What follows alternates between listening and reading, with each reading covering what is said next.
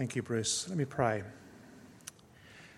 Loving God, as we seek to hear your word, to recognise the greater truths that are beyond our understanding, yet to value all that you have revealed to us of your person, your love for this world, your purposes, and all that it means to be drawn into a relationship with you through the Father, Son, and Holy Spirit.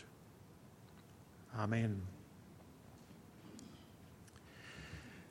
Well, as Rick said at the start of our service, that today is Trinity Sunday, and it's the last of what's called a Red Letter Sunday. So there's a number of major festivals that we have through the church year: Advent, Christmas, leading up to Palm Sunday, Easter. We have marked Ascension, Pentecost, and now we draw all those together in Trinity Sunday. And days gone by, Trinity Sunday will be marked by the reading of the Athanasian Creed, one of the three creeds that we affirm in the Anglican Church. It's a very long creed. And it includes lines about not being confused, which is a very confusing creed as such. But I do commend it to you. If you want to know more about the theological nuances of how the church has discerned the Trinity, you can look at the Athanasian Creed. It's in the back of our prayer book, or you can Google it. The theme I want to draw on today can be summarised in the one line that you have as the title there. Our understanding of the Trinity is a profound expression, probably the ultimate expression, of unity and community. Our God is a community of three that exists as one being. Language struggles to find sufficient ways to express it, and I want to just touch on a few characteristics of it very briefly before drawing in some wider threads. The past week we've seen Pentecost Sunday, where we celebrate the coming of the Holy Spirit upon all of God's people and recognise that the Spirit is a spirit of mission, a spirit that drives as the agent of mission that goes before us in mission. So we reflected last week. Today we look at Trinity Sunday, and in between we've also had a significant week in the life of our nation, Reconciliation Week. And I want to draw those three threads together. At least I want to try and view the need and the responsibility and the opportunity for reconciliation as very much pleasing to God as a part of God's mission in the lens of both Pentecost and Trinity.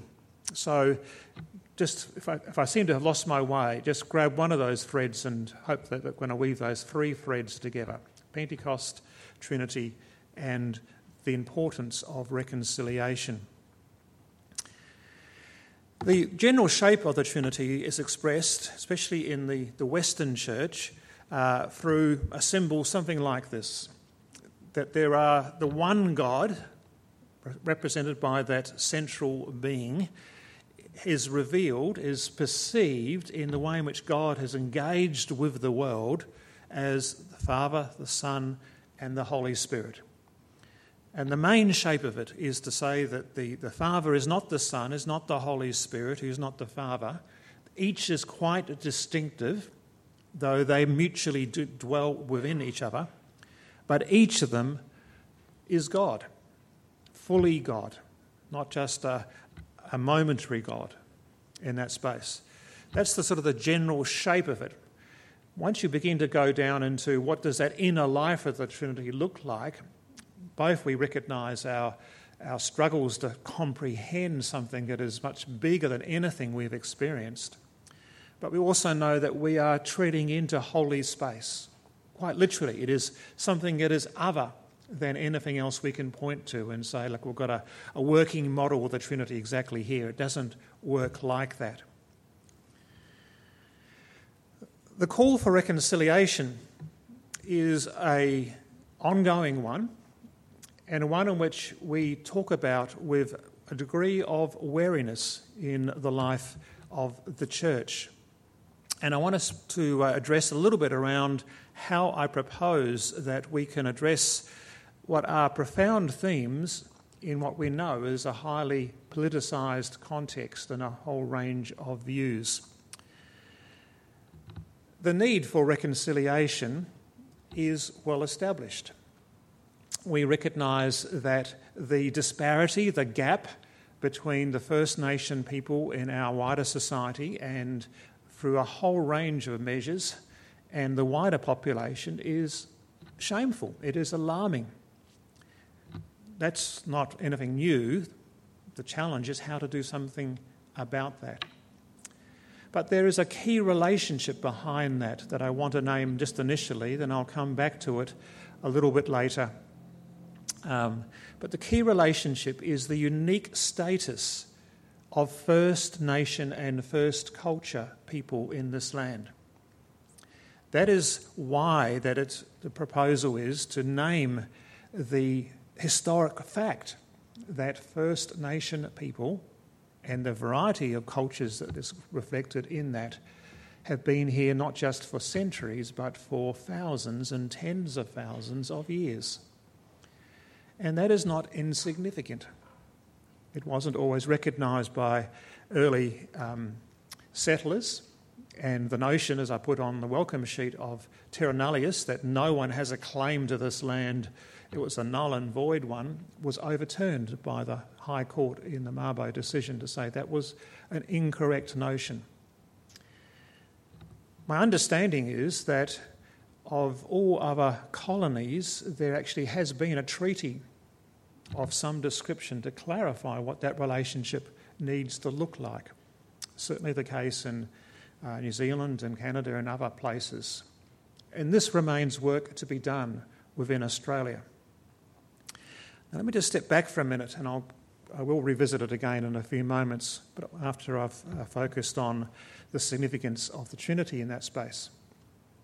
But first of all, just want to clarify a few things around how we can explore such issues as a church, important issues, whilst trying to avoid, the best we're able to, the politicisation of those types of issues. So let me just take a step back and rehearse a conversation that I have with our clergy in formation, our ordinands, and which I as a bishop on occasion go around and remind some of our clergy of as well. That is the principle in the Anglican Church of Australia, at least, that those who speak from the pulpit in the public worship of the Anglican Church of Australia and its various different parishes represent the church in that space. So hopefully I do my best, and likewise with the Archbishop and our expectation for all other clergy, never to use the pulpit as a personal platform to push political views or their own particular agendas in that space. Where the Anglican Church of Australia has made a statement, has come to some agreement, either through General Synod or whether it's a pastoral statement from the bishops or from some of our nationally sanctioned groups like NATSIAC, the National Aboriginal Anglican Council, Anglican Torres Strait Anglican Council, where they represent the people through a whole process of being drawn into an entity of the church. We pass on those statements as well.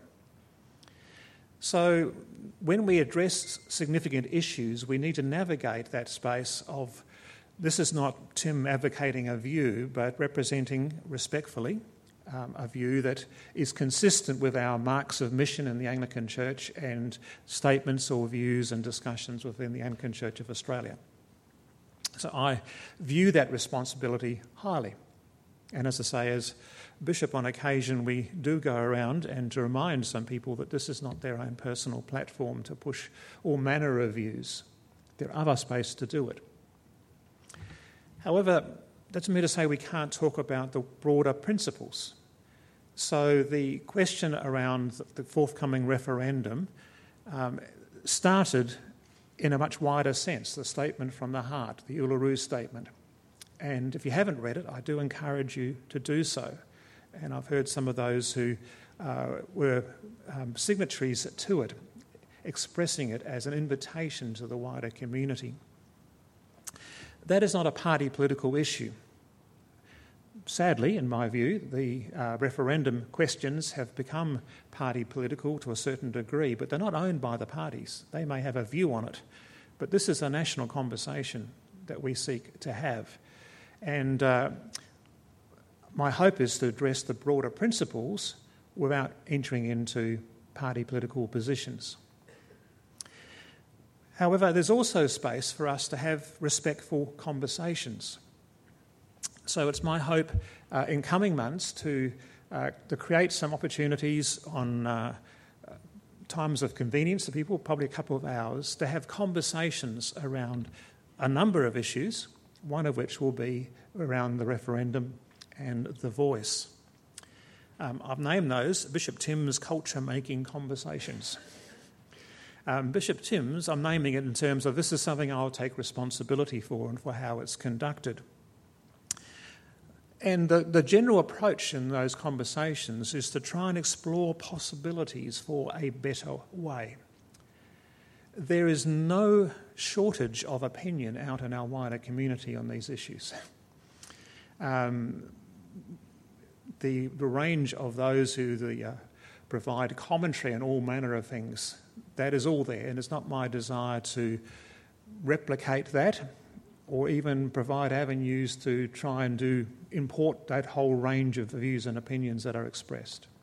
My particular desire is to give opportunity to hear, and ideally hear firsthand, face-to-face, from our fellow Anglicans, and especially from our Indigenous, Aboriginal and Torres Strait Islander Anglicans who have perspectives and views on it. As it happens, in about 10 days' time, I've been asked to lead the sessions, all the sessions, 9 of the sessions, at the North Queensland Clergy Conference in Cairns, and a number of the Torres Strait Islander and far North Queensland Aboriginal clergy will be there. And I'll be listening in that space. I want to hear what their views and their reflections are, and hopefully I'll be able to bring something of that back with me. So just in terms of this culture-making conversations, the language is intentional. We can be involved in culture wars, and it often can be very much taking shots at the opposition, at the others, and it can have a very denigrating culture, if not simply abusive culture. The exchange of abuse in social media is a significant problem that we across the Western world are experiencing. Things are said in such harsh and hurtful ways because you can do it behind a keyboard and a degree of anonymity rather than face-to-face in the context of relationships. I do not want to have that culture brought into these conversations. So these are some of the ground rules that I'm suggesting for respectful discussions. This is a work in progress. Feel free to give me your opinions. What I'm like in the conversations is that they'll be shaped around arguing for a way forward, shaped around proposals rather than denigration, seeking to clarify common ground in terms of outcomes sought. We want to address those gaps. We want to seek greater reconciliation, in this case. Addressing issues rather than targeting people, avoidance of assertions of motive, a better understanding of alternative perspectives, to say, I don't understand that, can you explain it more? Can you clarify what your thoughts are on this? And a willingness to learn from those with whom we may differ. So that's something of that space I want to try and create so we can have genuine conversations that has a desire to have a greater understanding and a willingness to listen. So what's by way of a background of what I'm going to touch on today, which is not the theme of the voice, which is our question as to how that might work and so on. That's a conversation not from the pulpit in my view, but from a broader sense. But the principle of hearing and ensuring that we hear the voice of a minority group of the First Nations people is significant. However, the general principle of our relationship with them is, I believe, something that is closely tied to our understanding of the gospel, the work of Jesus, and the mission that God enables.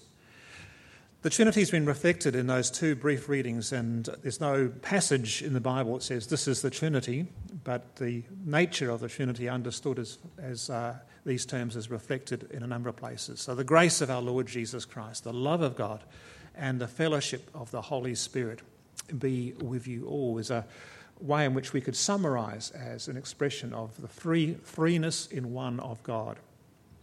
The three in one God. And similarly, the Matthew 28 commission, we have the one name, not names, plural, but in the one name, the one being known as the Father, the Son, and the Holy Spirit. And so that is the distinctive, or one of the distinctive features of our Christian faith. So where does it take us when it comes to understanding how we recognise the working of this triune God in the world as we experience it and the spaces we have? Just a couple of thoughts about the significance of honouring and naming the First Nation culture and presence in this land. First of all, it is, I believe, entirely biblical to affirm that the Holy Spirit did not arrive with the first fleet or with European settlement. The Holy Spirit has been at work in this land since time immemorial, from the beginnings of creation. In fact, the Bible affirms that the whole earth is full of the working and the glory of God, including the working of the Holy Spirit. Our biblical understanding of the Holy Spirit reaches out, as I mentioned last week, for a number of metaphors to try and understand this working of God, the breath, the wind, the animating force, even the refining fire, the number of images that are used. And we are also enriched by other images or metaphors that other cultures can provide to understand this great presence of a divine being, a being that is one in which we must respect and for whom we go about life with a sense of responsibility, of stewardship. In my belief, some of the Dreamtime narratives of the Creator Spirit help us to understand something of that, and we can find some common ground in discovering that. When I was speaking with some Māori about their understanding of how they bring some of their own understanding of the world, the cosmos, through their Māori traditions, and that's a lot newer than Aboriginal culture. Māori say, oh, we're only centuries old, 7 or 8 centuries old. But they said, we believe that there is a divine spirit behind this world in which we inhabit, that we need to respect, we need to honour. When you Europeans arrived, you brought us an understanding of Jesus, the light that we had discerned as the light within the darkness, now has a face, has a story we can understand with greater clarity. And I still remember the Māori elder saying to me, and coming to know Christ has made us better Māori. We're still Māori. He actually went on to say, we've stopped eating each other, but in terms of some of the tribalism and the violence, he said, no, the Māori Christian now, we have nothing to do with that. We are better Māori for coming to know Jesus. But we recognise that the Spirit has been around us since time immemorial. So it's helpful for me to reflect on that the Aboriginal people, the Torres Strait Islanders, the first nations in our culture, are no less in the image and likeness of God and reflect those attributes of God in their own way, in their own culture. And it's helpful for us to explore and to understand more about what that means by way of their perception of a greater being. So we have that sense in which we can bring it together. There's also a sense in which the Western tradition of defining the Trinity is absolutely to be affirmed. The Athanasian Creed is a profound statement to try and work through what is and isn't to be affirmed around the Trinity. But it's not the only statement. The Eastern Orthodox tradition, the Greek traditions, talk about the Trinity as energy, so I'll touch on it in a minute. I love this quote from Dorothy Sayers.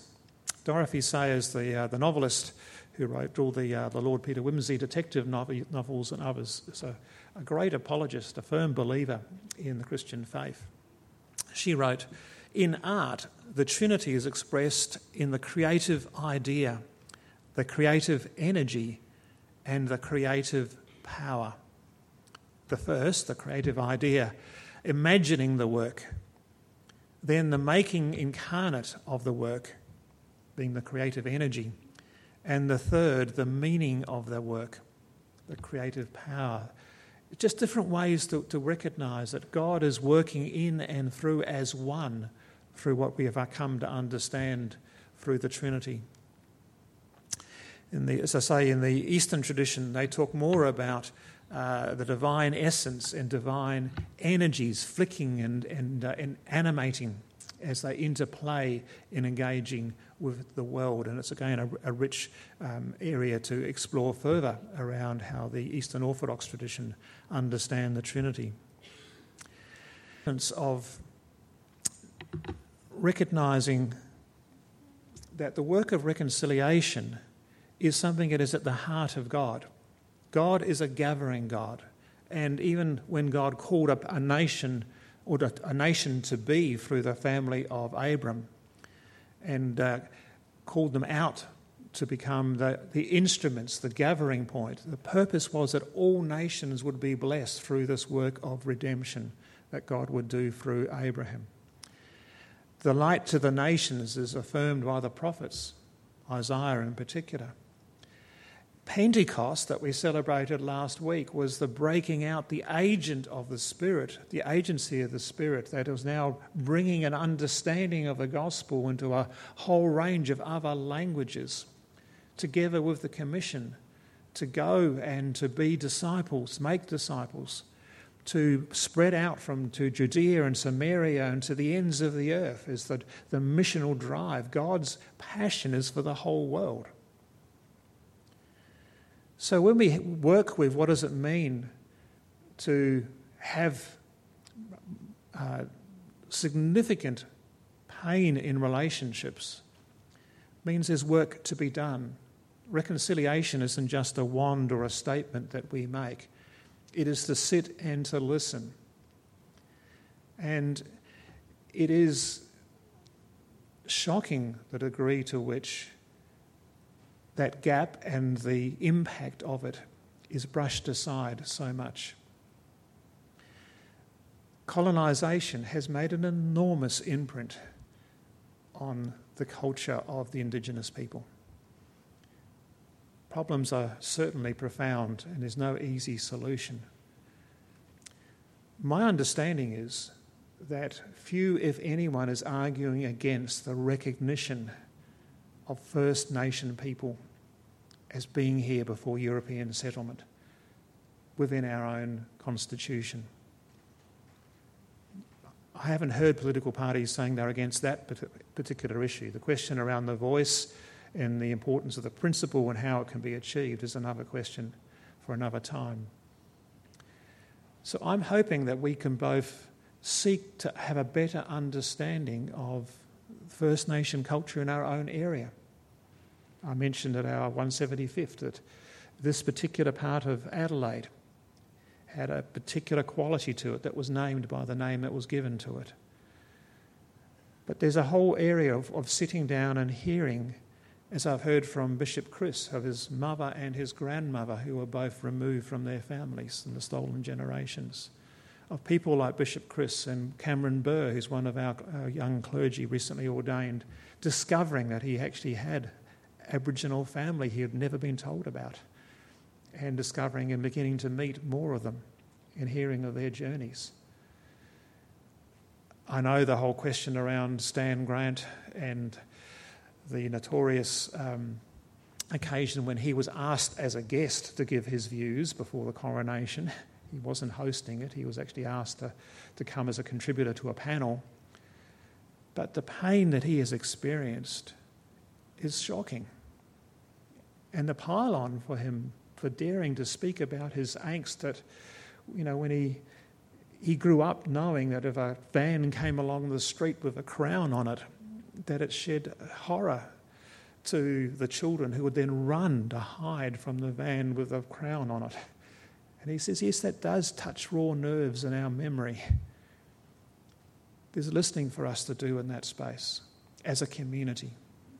And my hope is that we can have a respectful way as a church community to do more of that listening and to have respectful conversations and to ask questions constructively in that space.